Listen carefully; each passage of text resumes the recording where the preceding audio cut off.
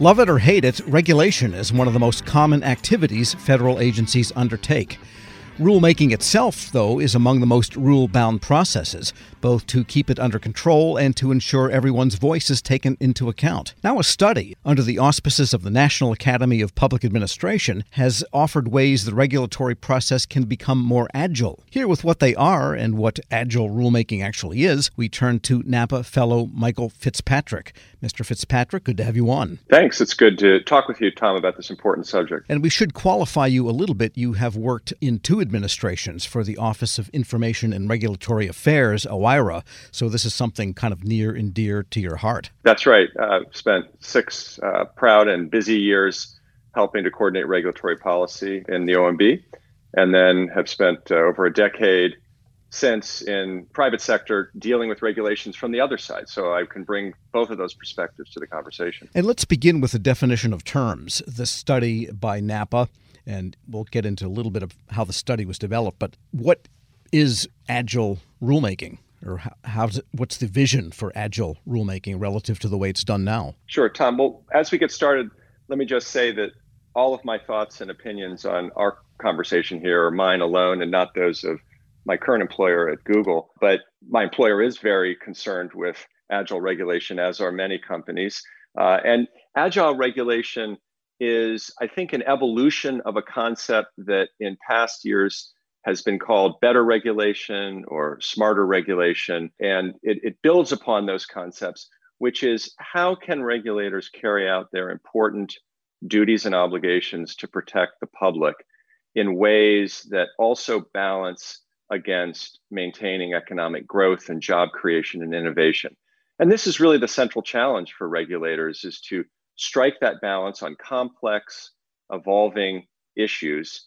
And agile regulation is a set of concepts and practices that we hope will allow regulators to become more nimble, more flexible, more innovative in their own regulatory designs and processes so that they can deal with what is becoming a more and more complex world that's coming at them faster and faster. So then it's important to underscore then that this study looks not just at the process of creating regulations, which itself has issues, but also with the resulting regulations and how effective they are.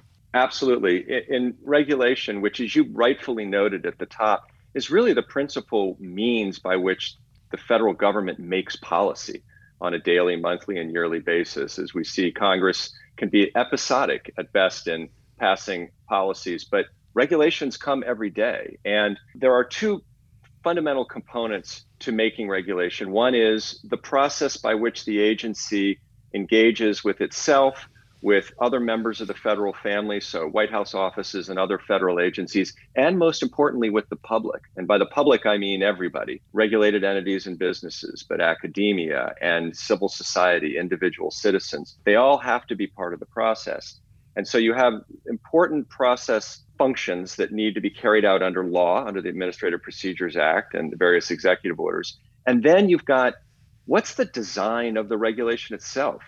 What is this process yielding? What's the substantive form of the rules that are being written? And both of those important components can be involved by agile tenets or practices. And before we get into the tenets, tell us how the study was done, who was involved, and how long it took. Sure. It took almost a year. It was a combination of staff, very informed and expert staff at NAPA, the National Academy of Public Administration, but also an expert advisory group on which I was proud to sit that included other experts from government, from academia, and from the private sector, all of whom have extensive experience with the regulatory system, but also who are really dedicated as affiliates of NAPA to trying to earnestly provide recommendations and new designs and suggestions on how to make the system work as best it can. We're speaking with Michael Fitzpatrick. He's Director of Global Strategy and Innovation at Google and a fellow at the National Academy of Public Administration. And let's get into some of the top tenets. There are 9 of them. What do you feel people should know first about what constitutes agile rulemaking? So, Tom, the 9 tenets are spread through 4 categories. One is the public need, understanding what the public needs with respect to regulatory protections. The second is regulatory design, which we've just discussed, which is one of the significant components of regulatory policy. The third is internal processes, which again is that process of making the regulation and engaging with the public. And then the fourth is continuous learning. Let me highlight a few at the front end here. First, let me take a quick step back and say the world is becoming more complex, as we all know. We've got global pandemics, we have wars, we have supply chain disruptions because we have a thoroughly integrated global economy. We have climate change that we are grappling with. And in particular for regulators, we have the challenge of rapidly evolving and disruptive. And I mean that in all the senses of the word, not just the negative sense of the word, just impactful technology that is shaping society in many good ways, but also presenting challenges and what we in the regulatory business call negative externalities or risks and costs to society. And for regulators, this is a huge challenge because these technologies and this technology development is, as we've said, rapid and impactful. It can be inscrutable and complex technically. And regulators face a real challenge in trying to both understand the technologies themselves, but also importantly, the impacts on society, good and bad, and then how to design solutions that are still going to be relevant and appropriate in 5, 10, and 15 years when that technology will have evolved and when its relationship with society will have evolved. So I wanted to get that out there as one of the fundamental reasons why we think it's so important that regulators consider some of these agile tenets. And getting to that one about public need, understanding changing external conditions and evolving societal, economic, and environmental needs, that means that agility should also look at when regulations can be retired, for example. It seems like every other administration looks for retirement and sunsetting. And in fact, I think even the Obama administration on the Democratic side also had a gambit to reduce regulations that were no longer applicable or were obsolete. And it seems like agility would build that into the agency process without needing an executive order every 4 or 8 years. Absolutely. Absolutely. And you've identified one of the two I was going to speak about. I was also going to speak about the regulatory toolkit, which I'll do in just a moment. But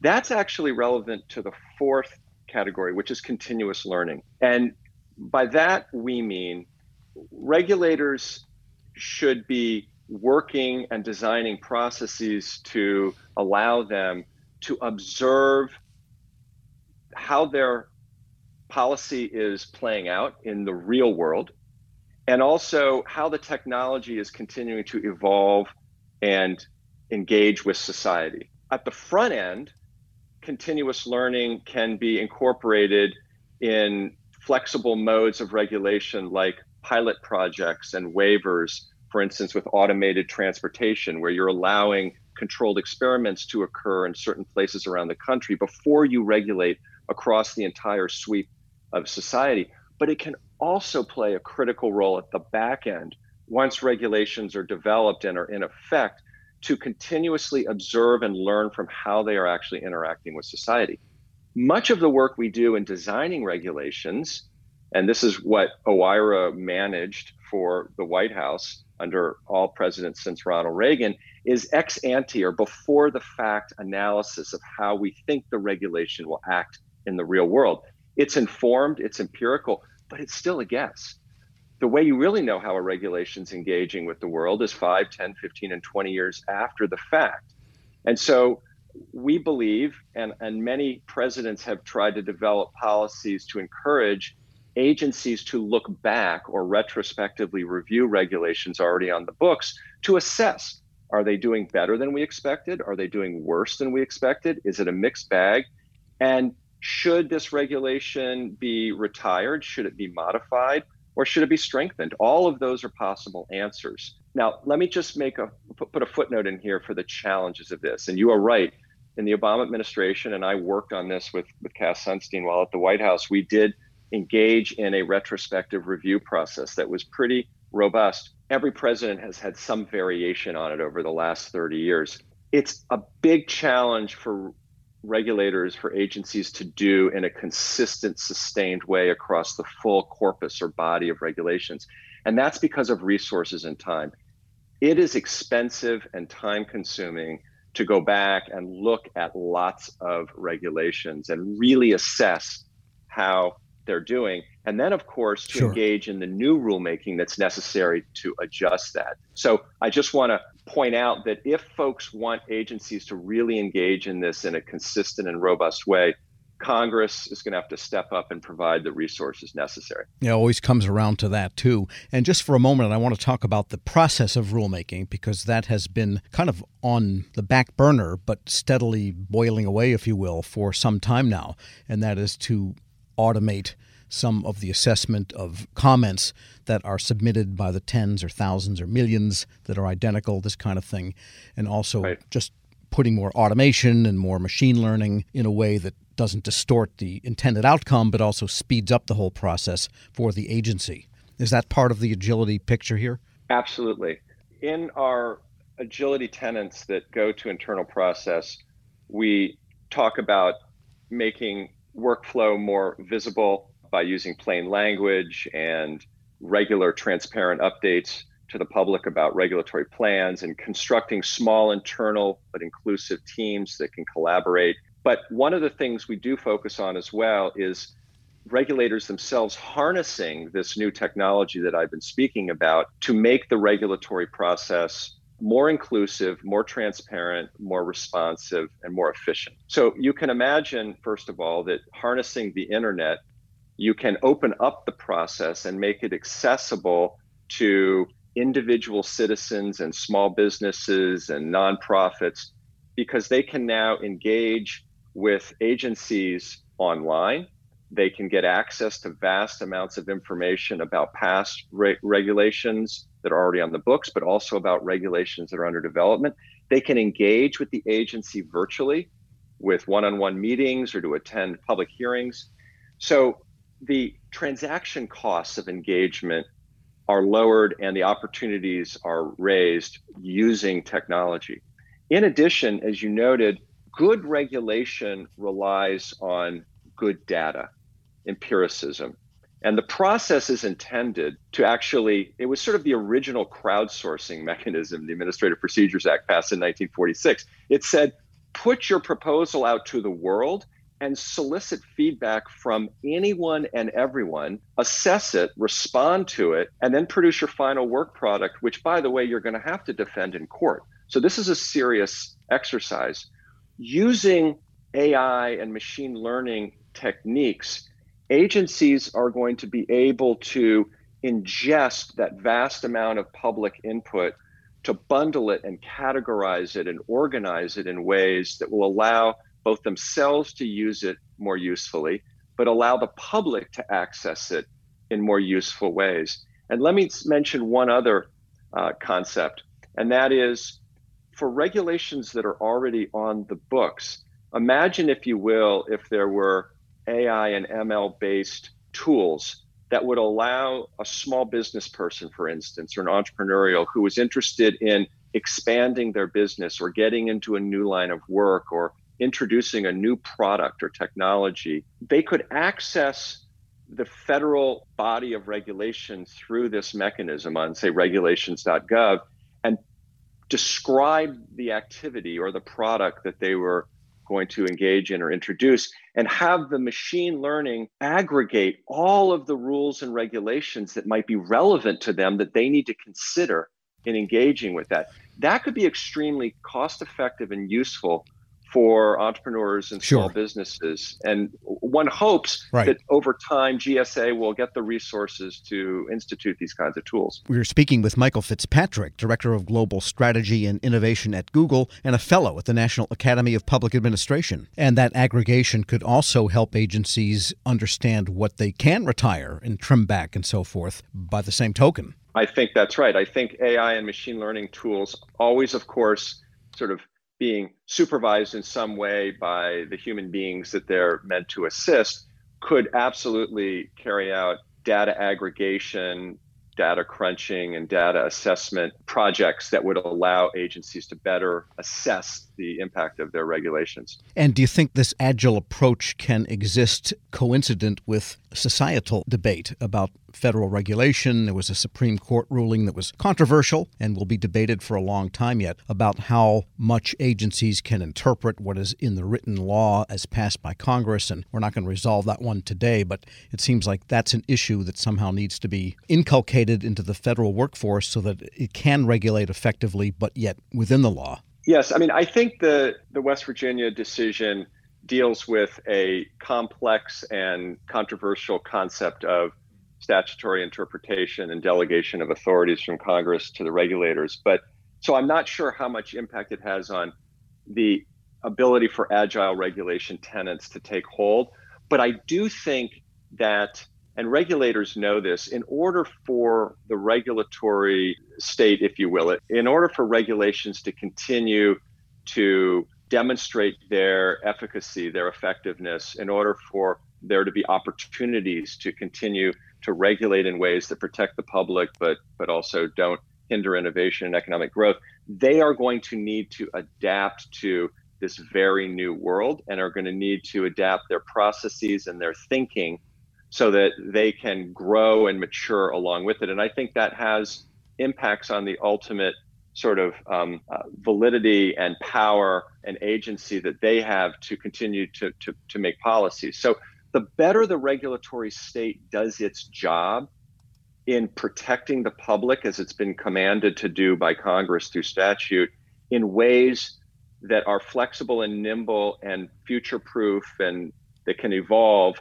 so that they don't unnecessarily hinder job growth and economic growth and innovation, that is the sweet spot for regulators to continue to do their jobs effectively. And for to have the mandate to do so. Yes, and for this agile future, then it sounds like there are some technical investments that need to be made, some legal statutory work that needs to be done, and some workforce development. Absolutely. And we come back to the question of resources once again, which is, if you want regulators to test, if you want them to look back at their regulations, if you want them to hire technical experts in-house who give them the capacity to really understand these new technologies and to build smart policies around them, if you want them to be able to obtain the technologies that are necessary in order to do the things we just talked about, the AI and ML-based technologies to make the regulatory process run better, that all takes money. And so it's got to be a partnership between the executive branch and the legislative branch to make that happen. Michael Fitzpatrick is Director of Global Strategy and Innovation at Google and a fellow at the National Academy of Public Administration. Hey, thanks so much for joining me. It's my pleasure, Tom. Always happy to get up and talk about regulation. We'll post this interview and a link to that regulation report at federalnewsnetwork.com/Federal Drive. Hear the Federal Drive on demand. Subscribe at Apple Podcasts or wherever you get your shows.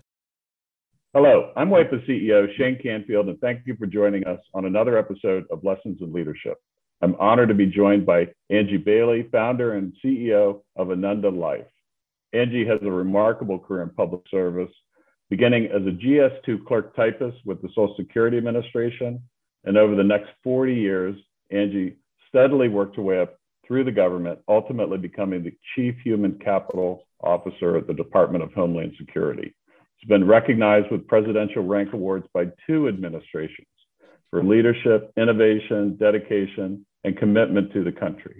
Angie, thank you for joining us. Thank you, Shane. What a pleasure to be here. Angie, you've made quite a name for yourself as a leader in the federal workforce. Who was the first person you remember looking up to as a leader, and what about them inspired you? I often think about this because, sometimes we think of the people that we look up to the most as being somebody that throughout our career has, been at the highest levels and all. But I've got to go back to, honestly, whenever I was 10 years old. And I remember I really wanted to play Little League baseball on a boys team. I was the only girl. And interestingly, it was the women who would keep saying to me that, no, I couldn't play. And then one day, whenever I was there to sign up yet again, there was this guy, his name was Delbert Beiser. And I remember he had like red hair and he had a wad of tobacco in his mouth and greasy overalls and everything. And he said, I'll take her on my team. And, just looking back on that, there are so many leadership lessons and things that I just really admire about him. And actually, I thought about throughout my entire career. He took a chance on somebody he didn't know. He put aside whatever conscious or unconscious biases that he might have had about having a girl on a team. He treated me the same, whether if I wasn't performing, I got benched just like the boys. I got no special treatment. And he was just really honest with me, and he just included me in everything. And so looking back on it, really, it was Delbert Beiser, our local mechanic in our little small village, that was, I think, my inspiration for going on to, I hope, become the leader, that I wanted to be. I'd say half of the guests on this podcast have had similar stories where they reach back to either childhood or young adulthood. And I think as leaders, it's really incumbent upon us to keep that in mind, that what we say and do, especially in the younger ages, really can have a lifelong impact. How would you describe your leadership style, and how's that developed over time? I would say that the one word that describes my leadership style is that I care.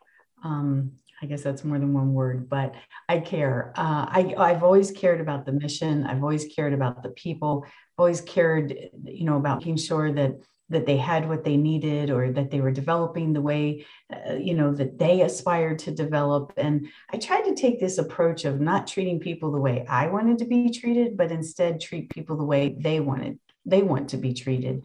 And I think that really kind of developed over my career. I started out just like most leaders do, where it's very results driven. It's all about the bottom line. You need to make sure that you get everything accomplished because, that's what everybody's looking for, the goals, the metrics, etc. But I think as you mature and you go along, you start to your point, you draw back on those early childhood days or early adult, whenever you're a young adult, and you say, I think that there's a little bit more to this than just the bottom line. And so over time, I really began to, I think, see a much bigger picture and the entire ecosystem, if you will, and how the people themselves fit into all of this. And that ultimately, at the end of the day, it was all about the people. And so I think my maturity allowed me to then shift and focus more on the people than so much on results and bottom line. You've been recognized with 2 presidential rank awards, 2 different administrations. You founded your own company. Tell us a little bit more about your background from the beginning, and how did that lead you to where you are today? Well, it's kind of interesting, like you said, that I started out as a GS2 of Social Security Administration. I mean, what I really wanted to be was a criminal prosecuting attorney. That was absolutely my dream. I sometimes joke and say what I really wanted to be was a mafia don, but that wasn't going to work out. So, had to be a criminal prosecuting attorney. But, I had to get a job to pay for college. It wasn't in the cards that I was going to be able to go to college without a job. So I applied at the Social Security Administration, at the unemployment office, and lo and behold, I got a job at Social Security. I didn't even know it was federal, to be honest. From there, I went to the Department of Defense, and I found this career field called Labor and Employee Relations. And honestly, it was as close as I was going to get to being a criminal prosecuting attorney. I didn't go on to be a criminal prosecuting attorney, but I went on courtesy of Department of Defense to get both my bachelor's and my master's in leadership, because the whole study of leadership, I just find incredibly fascinating. From historical to current times, it's just something that's just really fascinated me. And so I would say I'm a lifelong learner of leadership.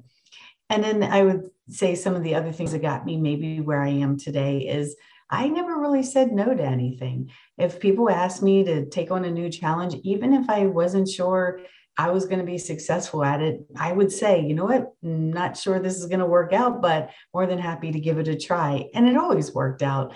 But I think giving things a try and just not saying no to opportunities is what really led from one position to the next. I feel like I was always rewarded for just stepping in or stepping up and taking on the challenges that sometimes no one else wanted to do. Angie, thanks so much for joining us today. Oh, thank you, Shane. It's such a pleasure. I really appreciate you giving me this opportunity. Thank you. This has been the Lessons in Leadership podcast. I'm CEO of WEPA, Shane Canfield. Looking forward to talking to you next time. This episode is brought to you by Zelle. Whenever you're sending money through an app or online, it's important to do it safely. Here are a few helpful tips. First, always make sure you know and trust the person you are sending money to. Second, confirm you have entered their contact details correctly. And finally, if you don't trust the person or your recipient is rushing you to send money right away, think twice before sending money through an app or online. Grab a 30-day free trial of Live by Live Plus, and you'll get unlimited skips, commercial-free music, and all of the podcasts and live streaming events you can handle. Visit livexlive.com/podcast1 to learn more and start your free trial.